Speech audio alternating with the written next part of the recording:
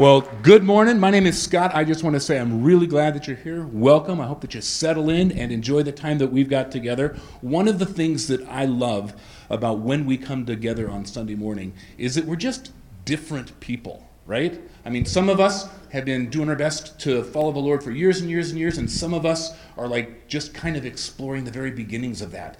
And some of us are super excited to be here, and some of us kind of got dragged here. And, some of us are probably looking forward to this week and going, man, Valentine's Day is coming. I'm so excited. Can't wait to celebrate that. And some of us might be looking ahead and going, that's not going to be the happiest holiday. I mean, no matter how, we're a very diverse group. But when we come together with one focus, and we're together as one, kind of regardless of the circumstances of our life. That's one of the reasons we take just a moment at the beginning of the service to turn to greet one another and to say hello, to get to know some of these really strange people that are standing and seated all around us. So would you do that? Say hi to someone around you.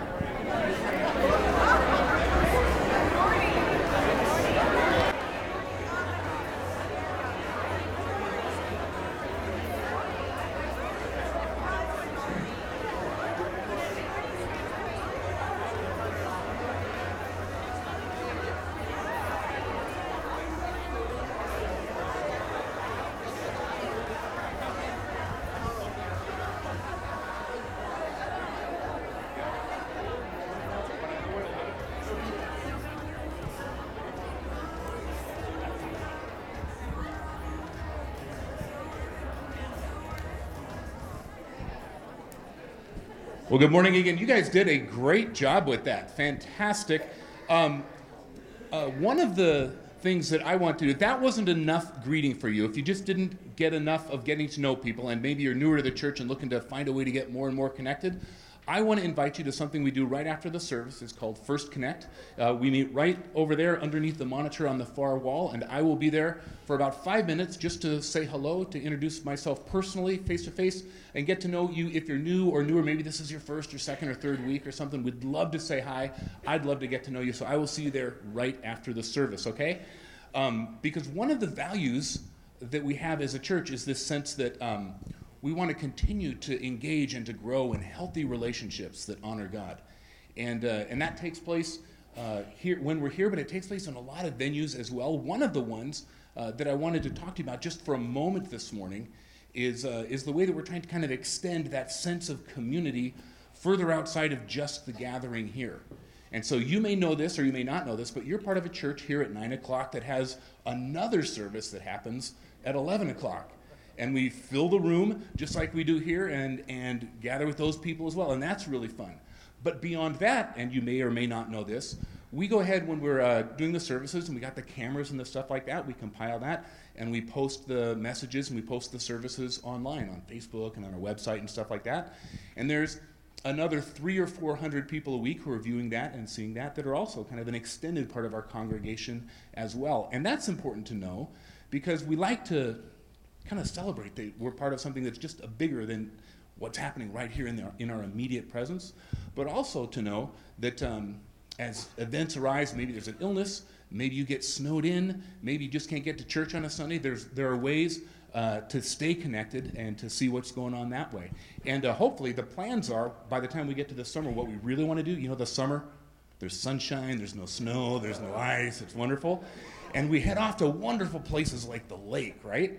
And that's awesome. Hopefully we'll be able to, we're setting up to do some live streaming of our services so that even when away on vacation, you can stay connected and be a part of what we're doing here. So that's pretty exciting as well. I'm going to ask you right now, go ahead and stand up. And I'm going to lead us into our time of worship with a prayer. Heavenly Father, in this place, even as we connect with one another, God, we want to connect with you. We want to spend some time giving you glory. We want to spend some time thinking about how good you are and how kind and gracious you are. We want to talk about the things that are true about you. And we want to spend this time dedicating our hearts in love and response to you in Jesus' name. Amen.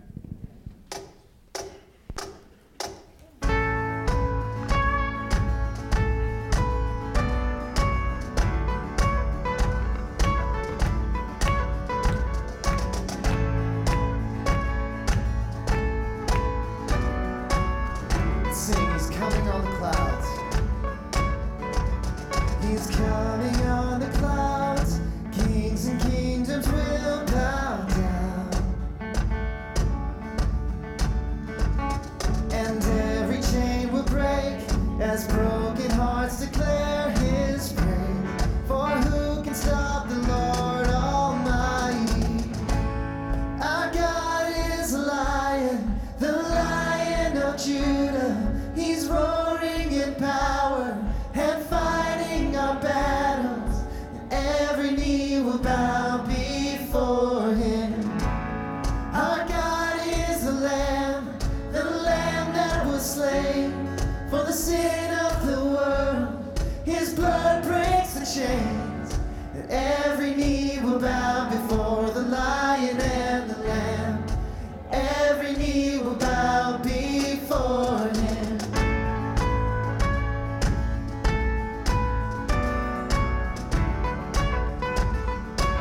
Sing, so open up the gates. So open up the gates. Make way before the King of Kings. Our God who's come to save is here to set the captives free. For who can stop the Lord Almighty? Our God is the Lion of Judah. He's roaring in power and fighting our battles. Every knee will bow before him. Our God is the Lamb that was slain for the sin of the world. His blood breaks the chains. Every knee will bow before the Lion and the Lamb. Every knee will bow before him.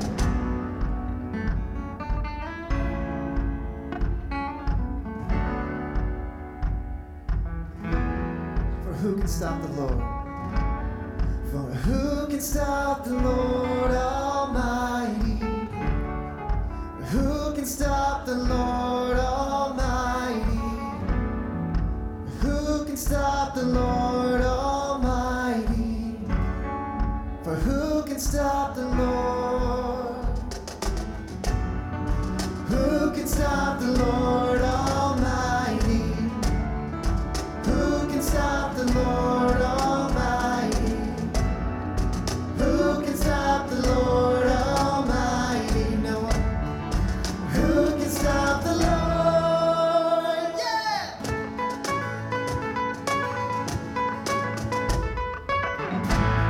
Our God is a Lion of Judah. He's roaring in power and fighting our battles. Every knee will bow before him. Our God is the Lamb that was slain for the sin of the world. His blood breaks the chains. Every knee will bow before the Lion and the Lamb.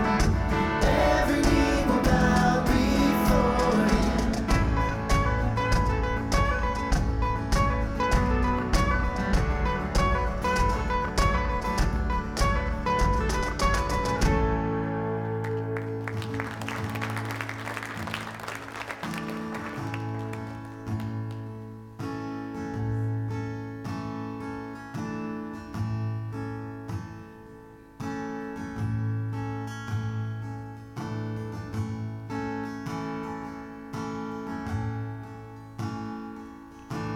Grace that flows like a river, washing over me. Fountain of heaven, love of Christ, overflowing me.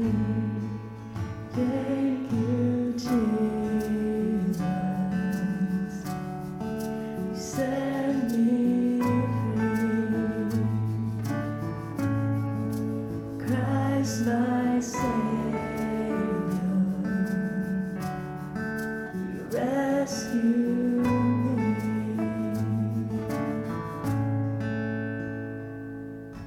Take this life delivered, a vessel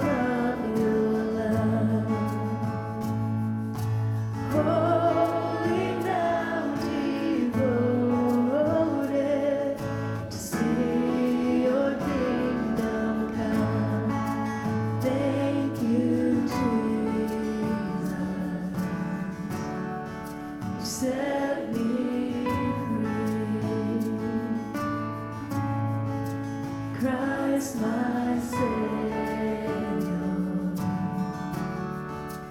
rescued me. Thank you, Jesus. You set me free. Christ my Savior, you rescued me.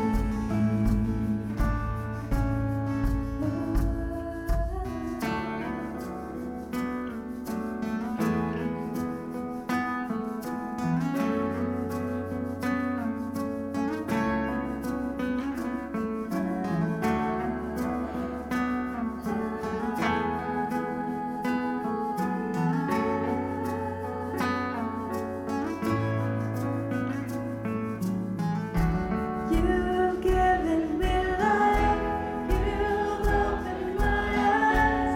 I love you, Lord. I love you, Lord. You've entered my heart, you set me apart. I love you, Lord. I love you, Lord. You've given me life, you've opened my eyes. I love you, Lord. I love you, Lord. You've entered my heart. You set me apart. I love you, Lord. I love you,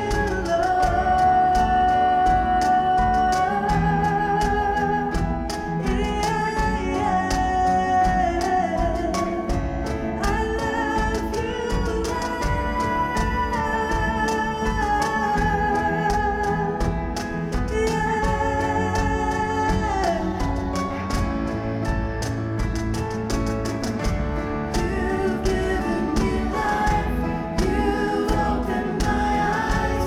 I love you, Lord. I love you, Lord. You've entered my heart, you set me apart. I love you, Lord. I love you, Lord. You've given me life, you've opened my eyes. I love you, Lord. I love you, Lord. You've entered my heart. You set me apart. I love you, Lord. I love you, Lord.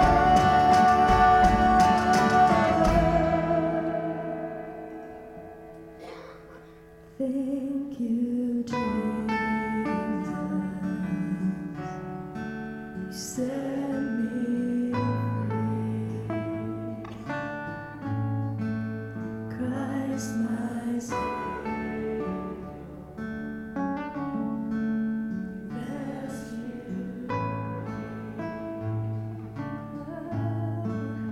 Thank you, Jesus. You set me free. Christ my Savior, rescued me.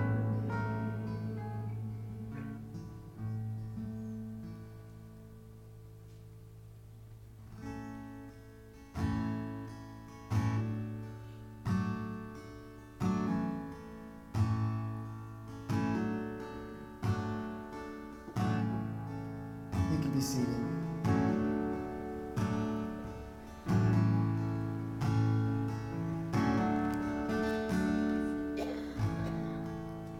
Are you hurting and broken within?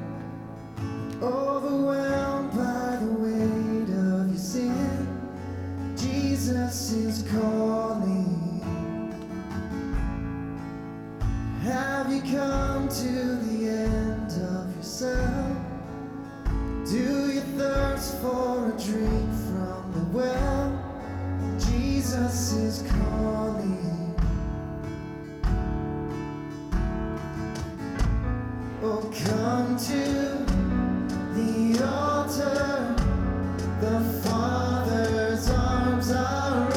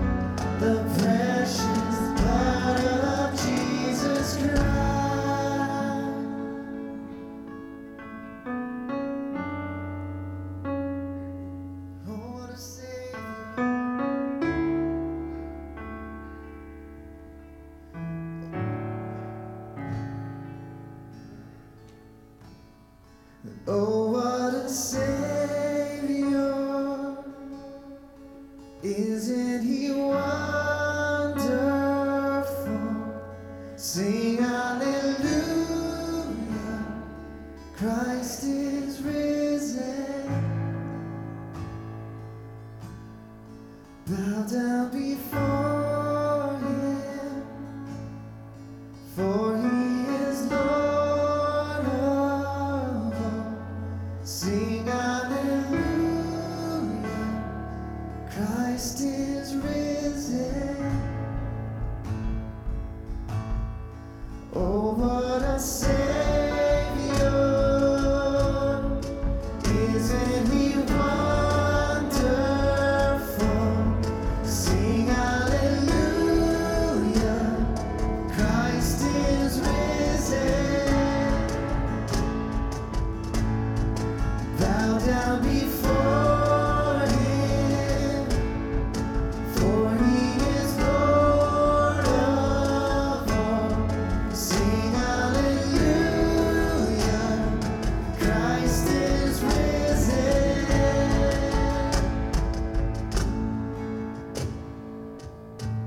Oh, come to the altar.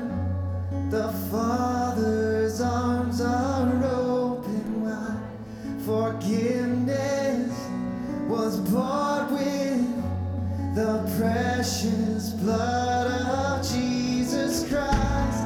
Oh, come to the altar. The Father's arms are open wide.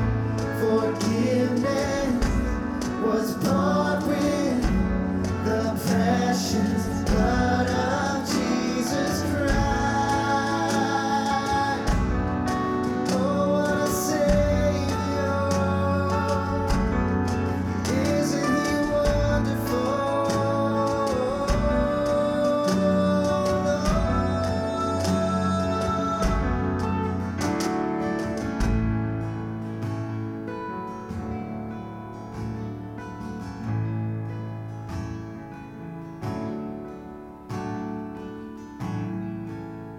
Bear your cross as you wait for the crown. Tell the world of the treasure you found.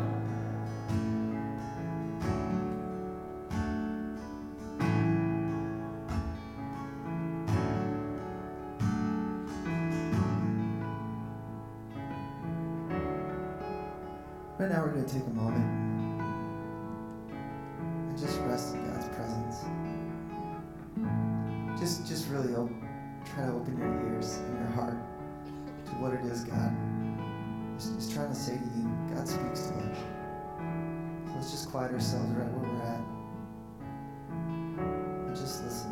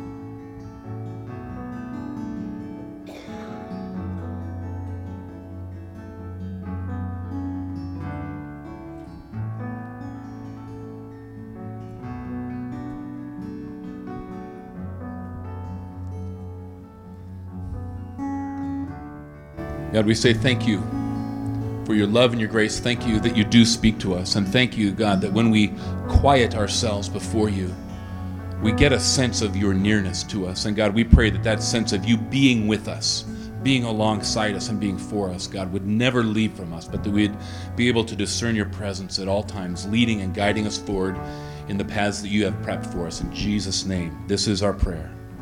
Amen.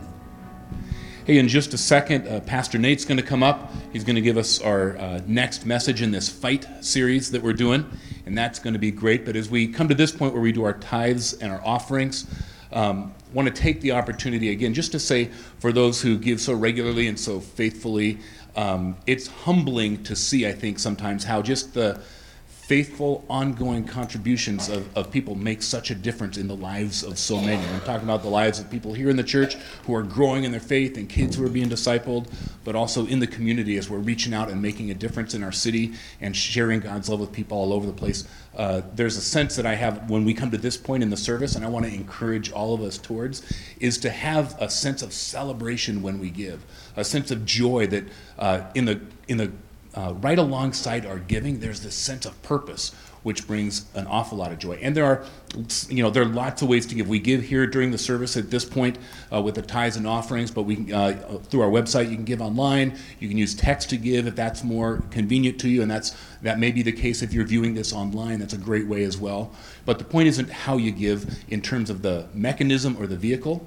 I think the point really is the heart with which we give. And I want to encourage us this morning to give with a heart of celebration and with a heart of joy.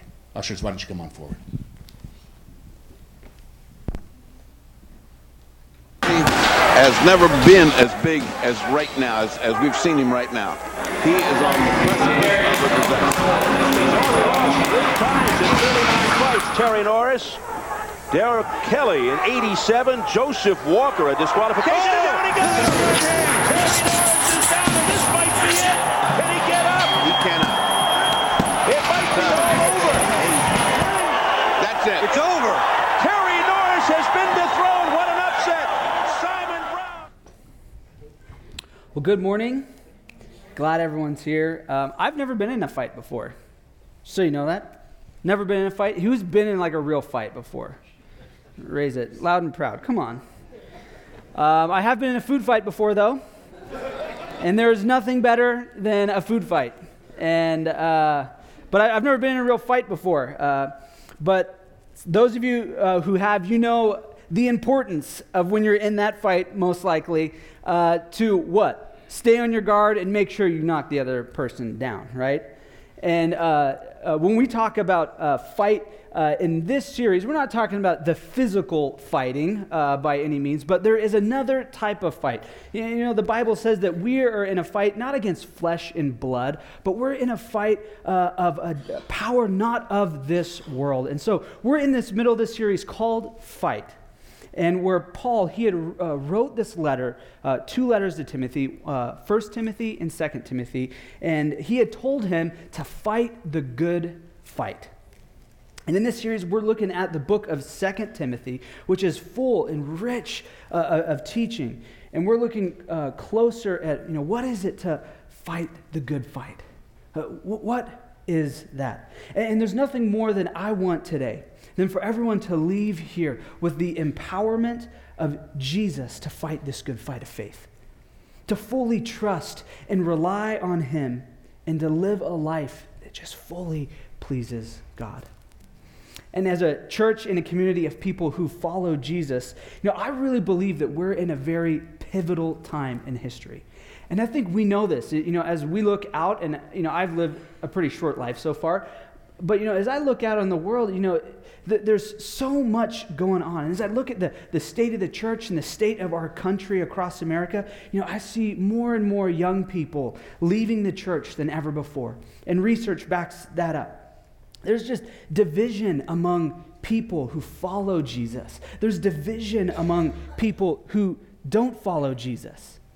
And all you have to do is turn the news on, once a day for 5 minutes to see the disunity that our country has currently. As I look out, I see that there's racism and that there's hurting people, there's fatherless children, there's divorce, anger, and so much more. And Paul, in the New Testament, he writes about this where he takes Timothy as this young boy or teenager, and he deposits life into him, and he deposits the Word of God in him, and he deposits leadership in him. And Paul had taken him, and he had become like his star pupil was Timothy. Paul raised Timothy into this man of God with this deep desire to fulfill the mission of Jesus. And he was sent to Ephesus, this church that was in Ephesus. And Ephesus was an extremely progressive city, much like a New York, LA, or Seattle, where, there's kind of like godlessness everywhere. There was socio-economical breakdowns. There was division, and there was widows and orphans and hurting people filling their life with all the pleasures they wanted. Maybe sounds similar to what we look like as a country maybe today. Ephesus was this key place in history and in the world at the time. Extremely progressive. And here is this church in Ephesus where Paul sends Timothy. And he says, go there and grow these people. And within this church, there was division. Within this church, there was people, leaders even in the church, who would say things like, you don't have to follow all the teachings of the Bible or all the teachings of Jesus. It doesn't all apply to us today. Sound maybe even what like some Christians might say today as well.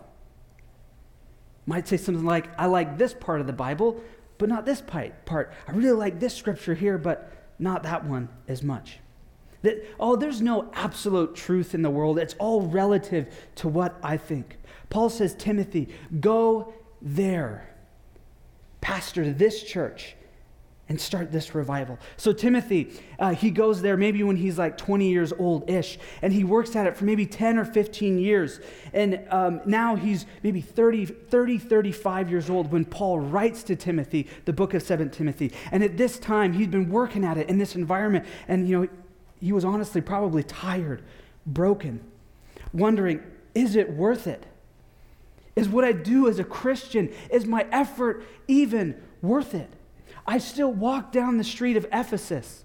I still see hurting people. I still see godlessness. I still see sex trafficking. I still see addiction. I still see injustice. I still see pain.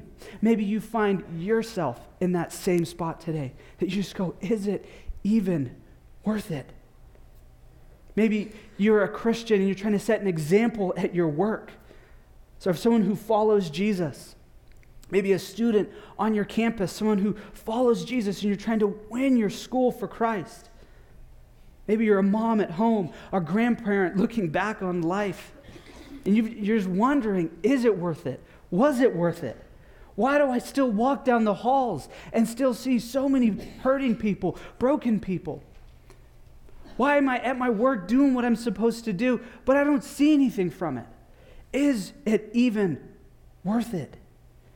And this is where Paul, he's in prison, and Paul, over the course of his life had just suffered a ton, suffered beatings and stonings and shipwrecks and just all different kinds of stuff. And here he is in prison, and this is where most scholars think he wrote his final letter to Timothy.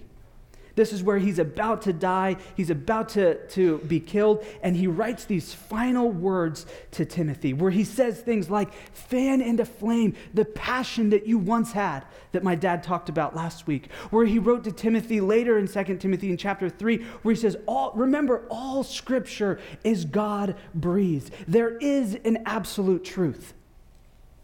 Where he writes these very pivotal things to him, and these are his last words. And here, where we're going to be at this morning, the second chapter of 2 Timothy, Paul reminds Timothy of a few things. It's nothing new that he's never told him before, and it's nothing new that his church had probably heard before, where he just tells Timothy, hey, remind your people of these things. Remind them of this. And so this morning, can we all just be reminded of the things that Paul has for us? Can we just be reminded of these things that he shared with Timothy? And I think that through that, we can really really walk away with something. And first thing is this, is that you're in a fight. And I think this is one of the first things he shows Timothy, because he knows Timothy is tired, and he reminds him that, Timothy, you're in a fight. He begins the second chapter of Timothy saying this, you then, my son, be strong in the grace that is in Christ Jesus. And the things you have heard me say in the presence of many witnesses, entrust to reliable people who will also be qualified to teach others. Join me in suffering like a good soldier of Christ Jesus. No one serving as a soldier gets entangled in civilian affairs, but rather tries to please his commanding officer. I love how Paul starts this. First is just saying that you then, my son. That it's very personable. That Paul's writing this personal letter to Timothy. And I love how he starts it. I mean, just imagine your favorite superhero when you were growing up as a child. And this was probably Paul Paul is like this one of the superheroes of the Bible. And imagine your favorite superhero growing up. He's real. Superman's real, let's say, right? And that Superman addresses you as your son, like you, my son. I mean, as a child, as someone, you just be like, oh my gosh, like that's amazing. I love it. It's empowering to Timothy. And it just shows the relationship that he had with Timothy. And then he reminds Timothy of all the things that he had suffered. Remember my suffering. Join me in my suffering. Remember these things that I've gone through. And he tells him to be like a soldier.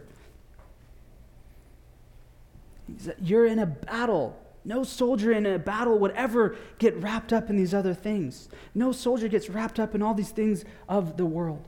And I love this picture of Paul showing Timothy, look how I've fought, look how I've suffered. And can I just say really quickly, as a young man, that you older men, anyone older than me in the room right now, all right? If you consider yourself older. You older men, I need to see what it looks like to fight, a good fight. And hopefully I'm speaking for a lot of the other young people in the room as well. We need to see what a genuine relationship with God looks like. I want to see how you have endured suffering and that you haven't quit and you haven't given up, but that you've given glory to God through it and you're able to point back and see how God's worked in your life. I need to see how you've suffered and how you have fought. Young people, if we want to see more young people engage in their faith in the church, we don't need older people from different generations to show us some half-baked relationship with Jesus, but we need to see this genuine, up-close and personal walk with Jesus, because we know the struggle is real. We know that there's suffering in life. Show us how you have navigated it. Show us how you have fought. Show us what it looks like to fight the fight. You are in a fight. That's the first thing he says. You're all in a fight. You're like a soldier. You're like a soldier in battle. And then there's a battle all around us. And here's the thing, that Timothy got probably tired and broken, and we get tired and broken in as well. We get kind of taken out of the fight sometimes because we forget we're in a fight. You probably even forgot this week, and my dad gave a wonderful message last week about fighting and the things that we should fight for. We probably forgot this week. But you're in a fight, and people get taken out every single day because they just forget simply you're in a fight. Pastors get taken out because they forget they're in a fight. We see that happen. Pastors of large churches get taken out. Moms get taken out. Dads get taken out. Students get taken out.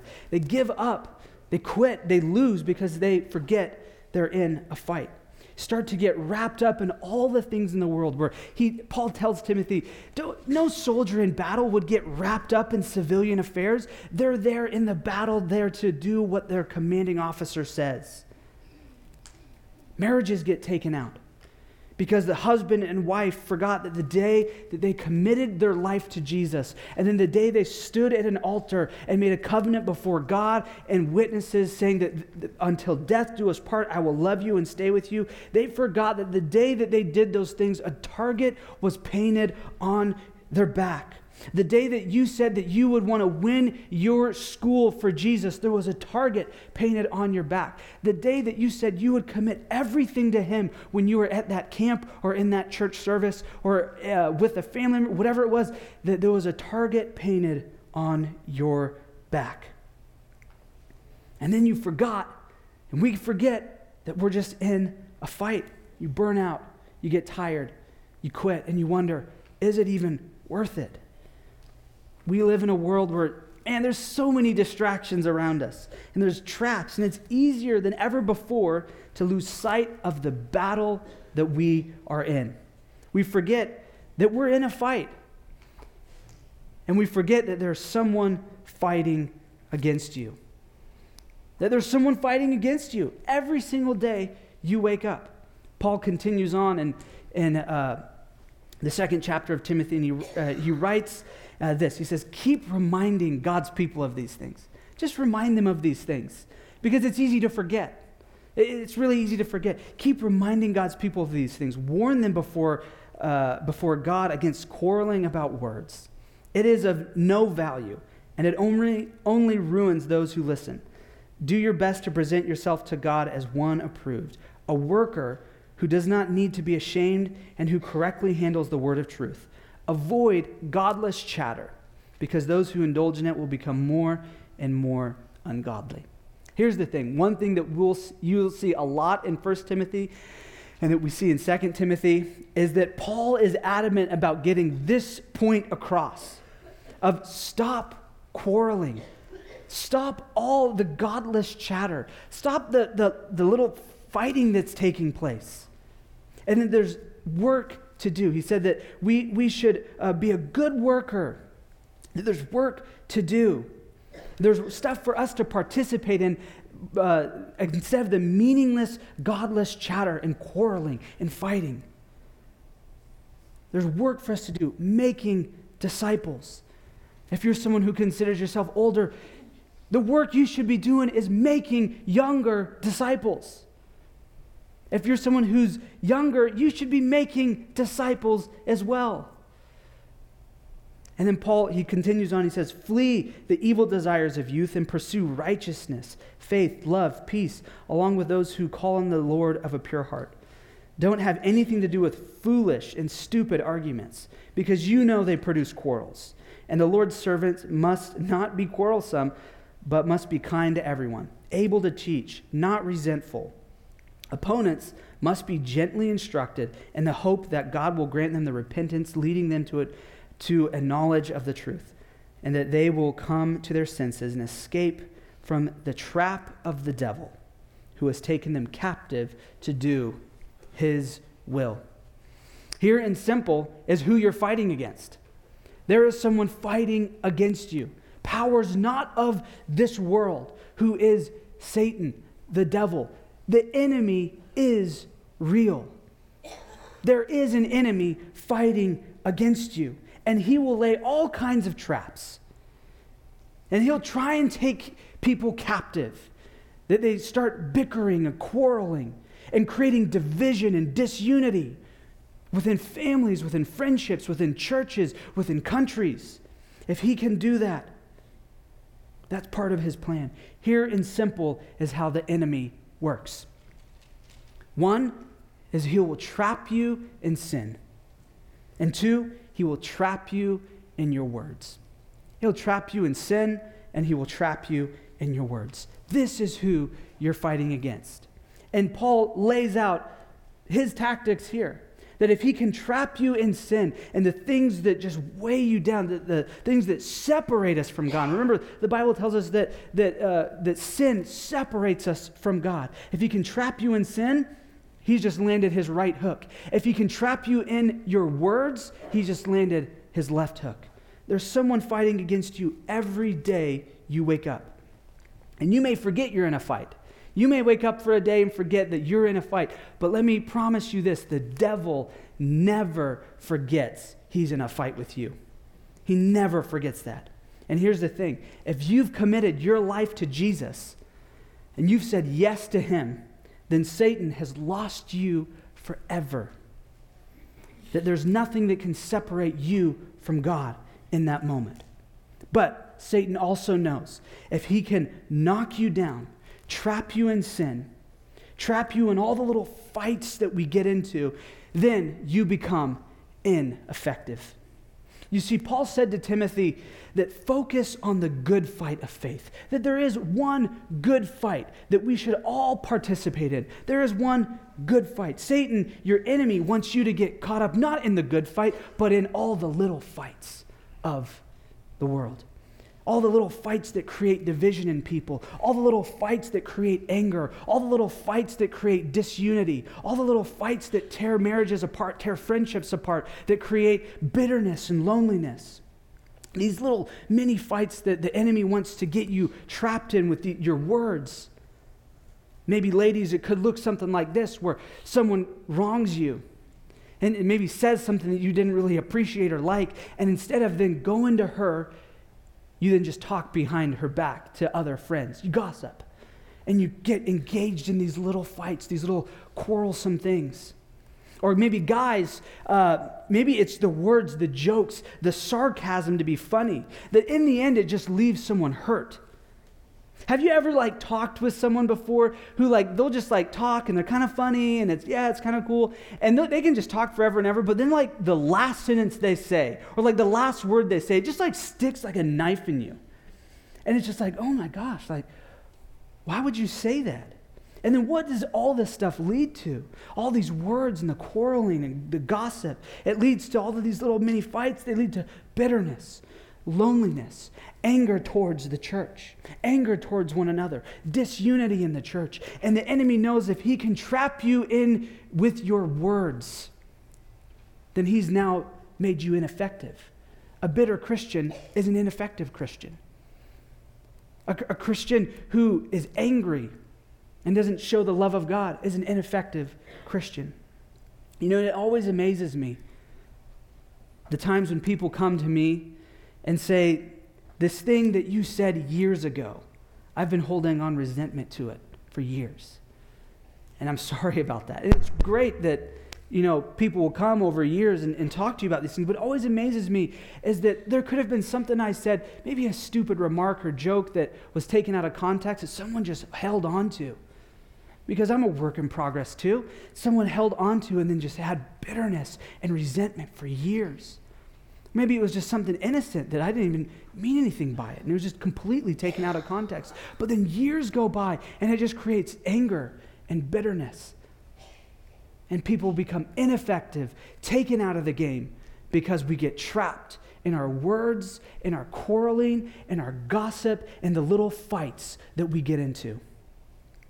These mini fights could also, or these little, the way that the enemy will trap us in our words could also be like just a group of good-hearted Christians sitting in a living room and just talking about the problems in the world and maybe debating over theology and maybe, things like that, and just lots of talking.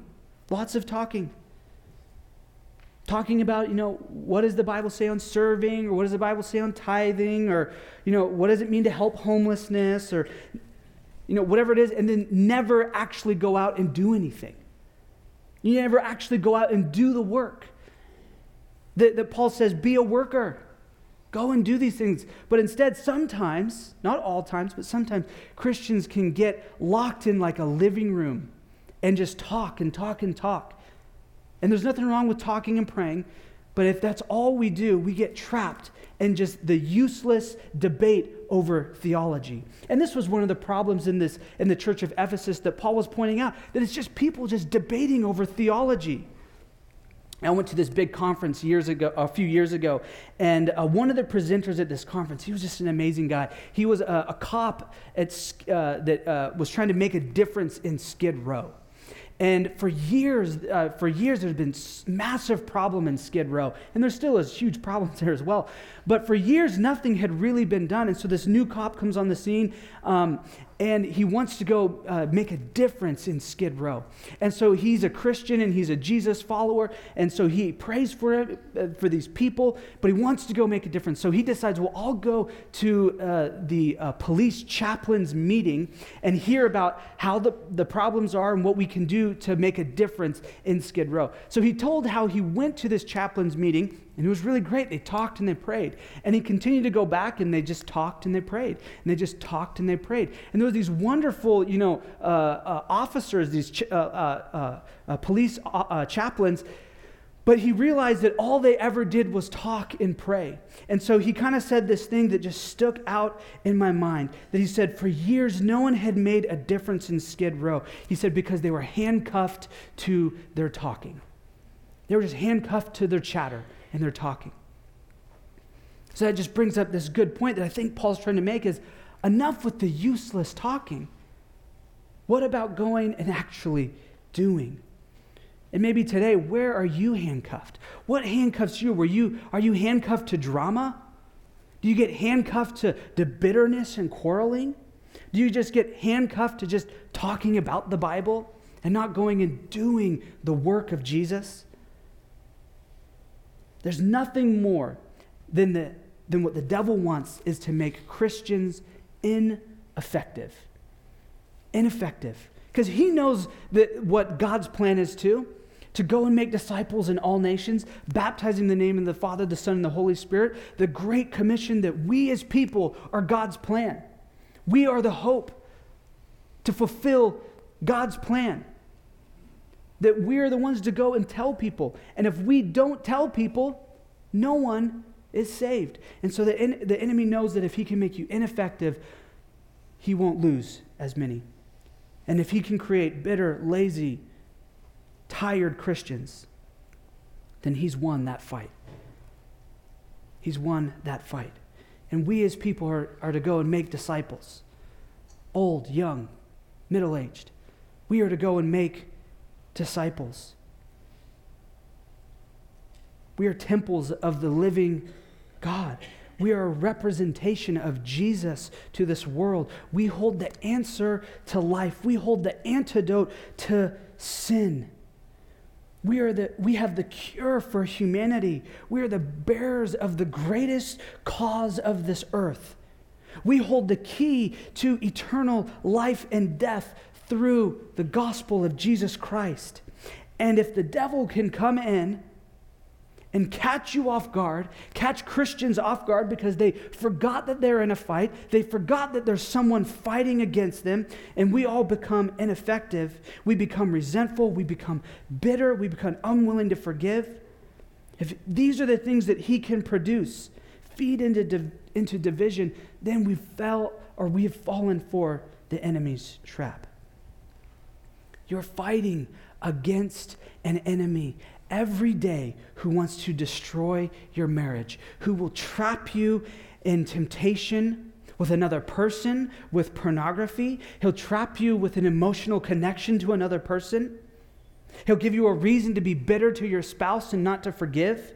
You're fighting against an enemy who wants to take your children and hold them captive to sin, who would say that the Bible is relative, that they can just be who they want to be and live a life how they want to live.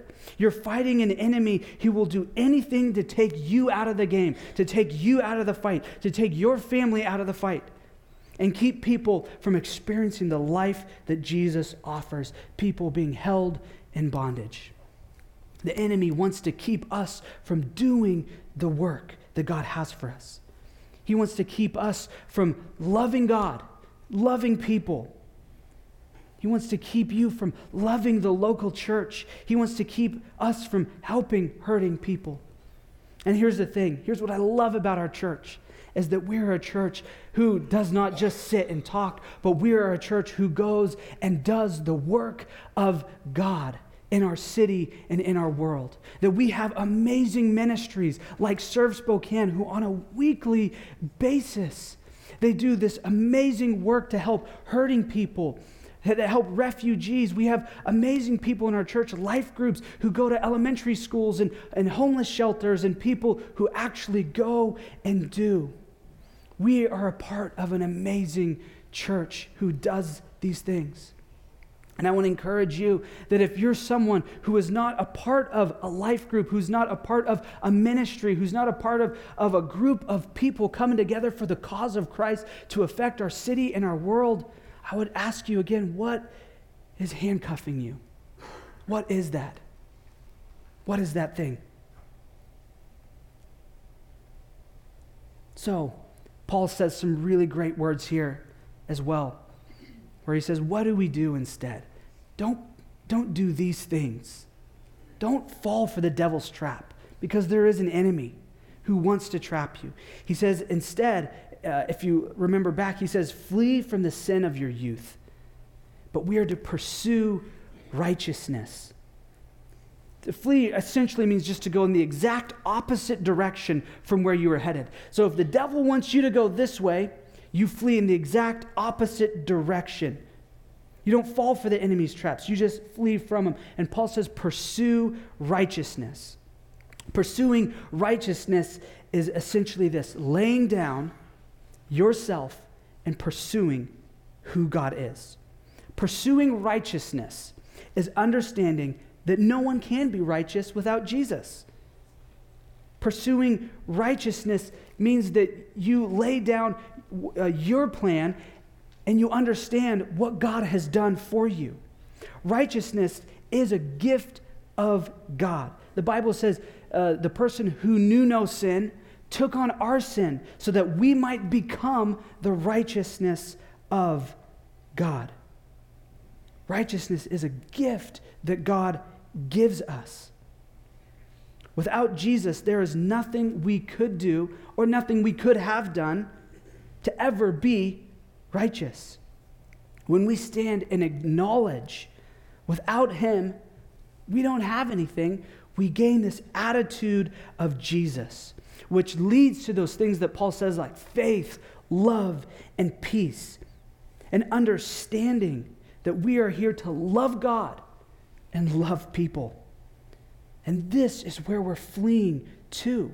We're fleeing from these things that Paul says, don't do this. Flee to this righteousness.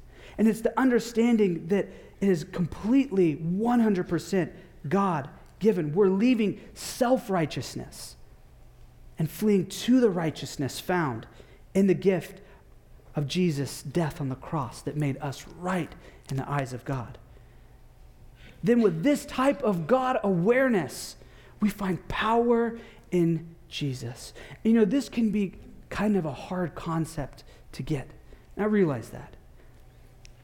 I'll try and simplify it even further. When we lay aside our self-righteousness, and our self-righteousness is the thinking that we can do it on our own. We can fight the fight on our own without anyone else. With my effort, my good character, I can keep my marriage together. I can raise my kids right. I can be a good person. I can do these things on my own. When you lay that aside, your own self-righteousness that says, I can earn my way to be a good person. I can earn my way to be right with God. I can do it on my own.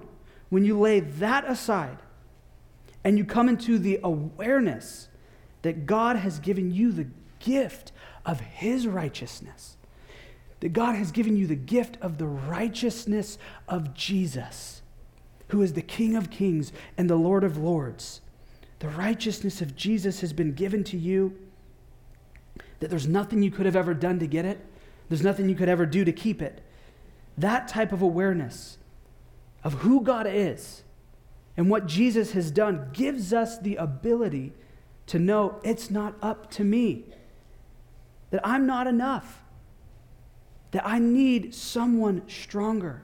I need someone more powerful. I need someone stronger, and I need someone that can do this for me, with me. That type of awareness of God and life that honors him, where self-righteousness says that I can do it on my own. I'll do good. I'll do good. Self-righteousness says, I'll do good because God told me so, when the righteousness of Jesus says, I'll love people because God loved me. Remember what Paul told Timothy in the very beginning of chapter 2 said, Timothy, my dear son, be strong in the grace that God gives you through Jesus Christ, through Christ Jesus. That we find strength when we flee from the things that the devil has.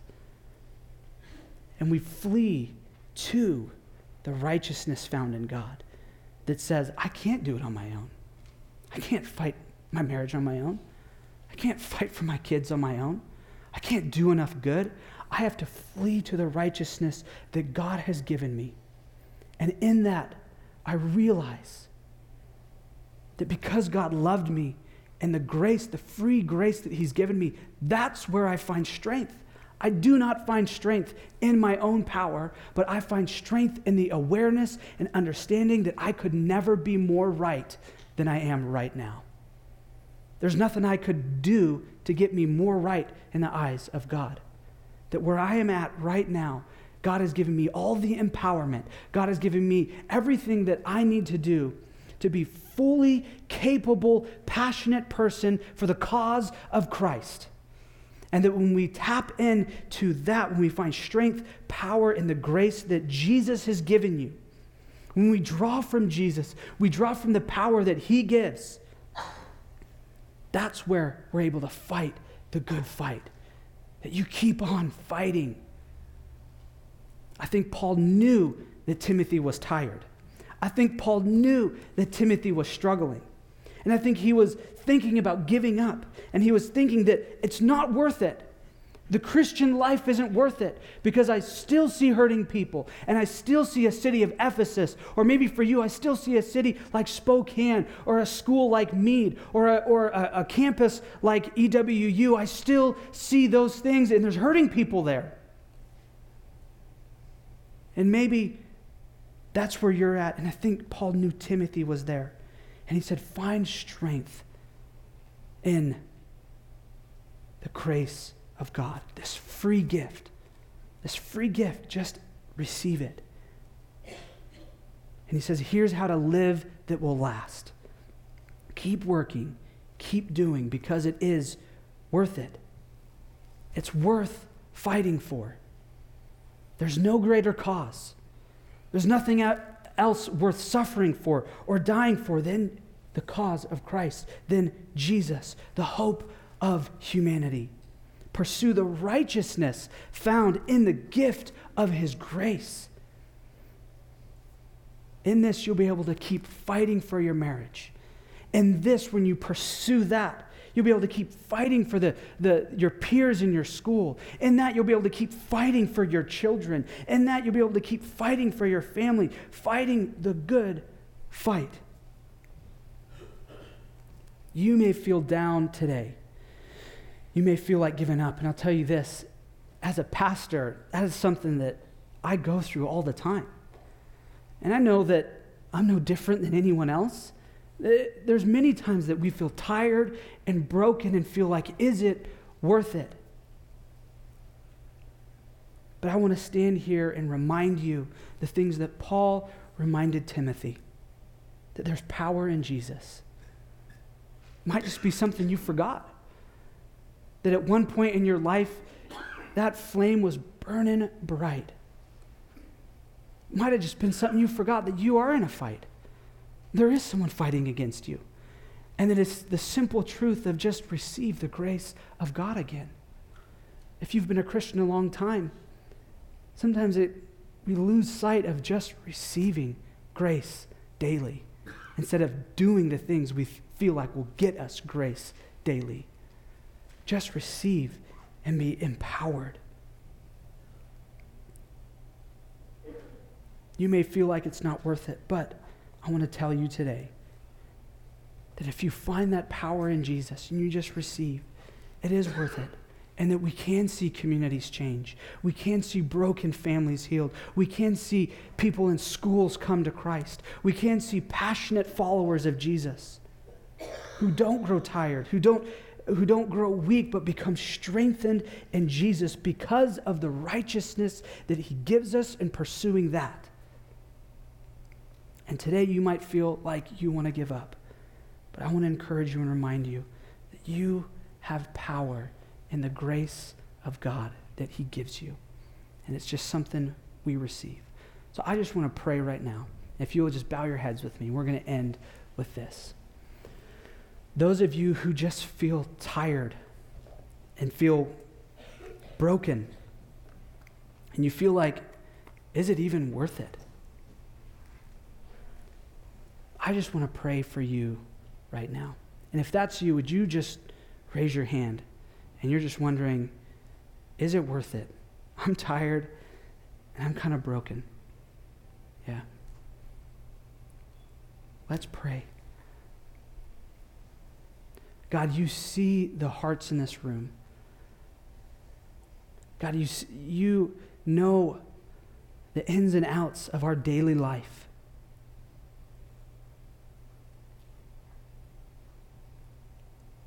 God, and I just pray that right now, in this moment, God, would you give us your grace again? God, remind us of the power that is found in your grace, your righteousness. God, give us a fresh filling of your Spirit. God, give us a fresh filling of your power and strength in our life to keep fighting that good fight. God, help us be people who would have a complete awareness of who you are, and that we would go and that we would fight for the things that are important to you in this world. That we would not just be handcuffed to talking, God, but we would be empowered and released to see your mission fulfilled on this earth. We pray this in your name. Amen.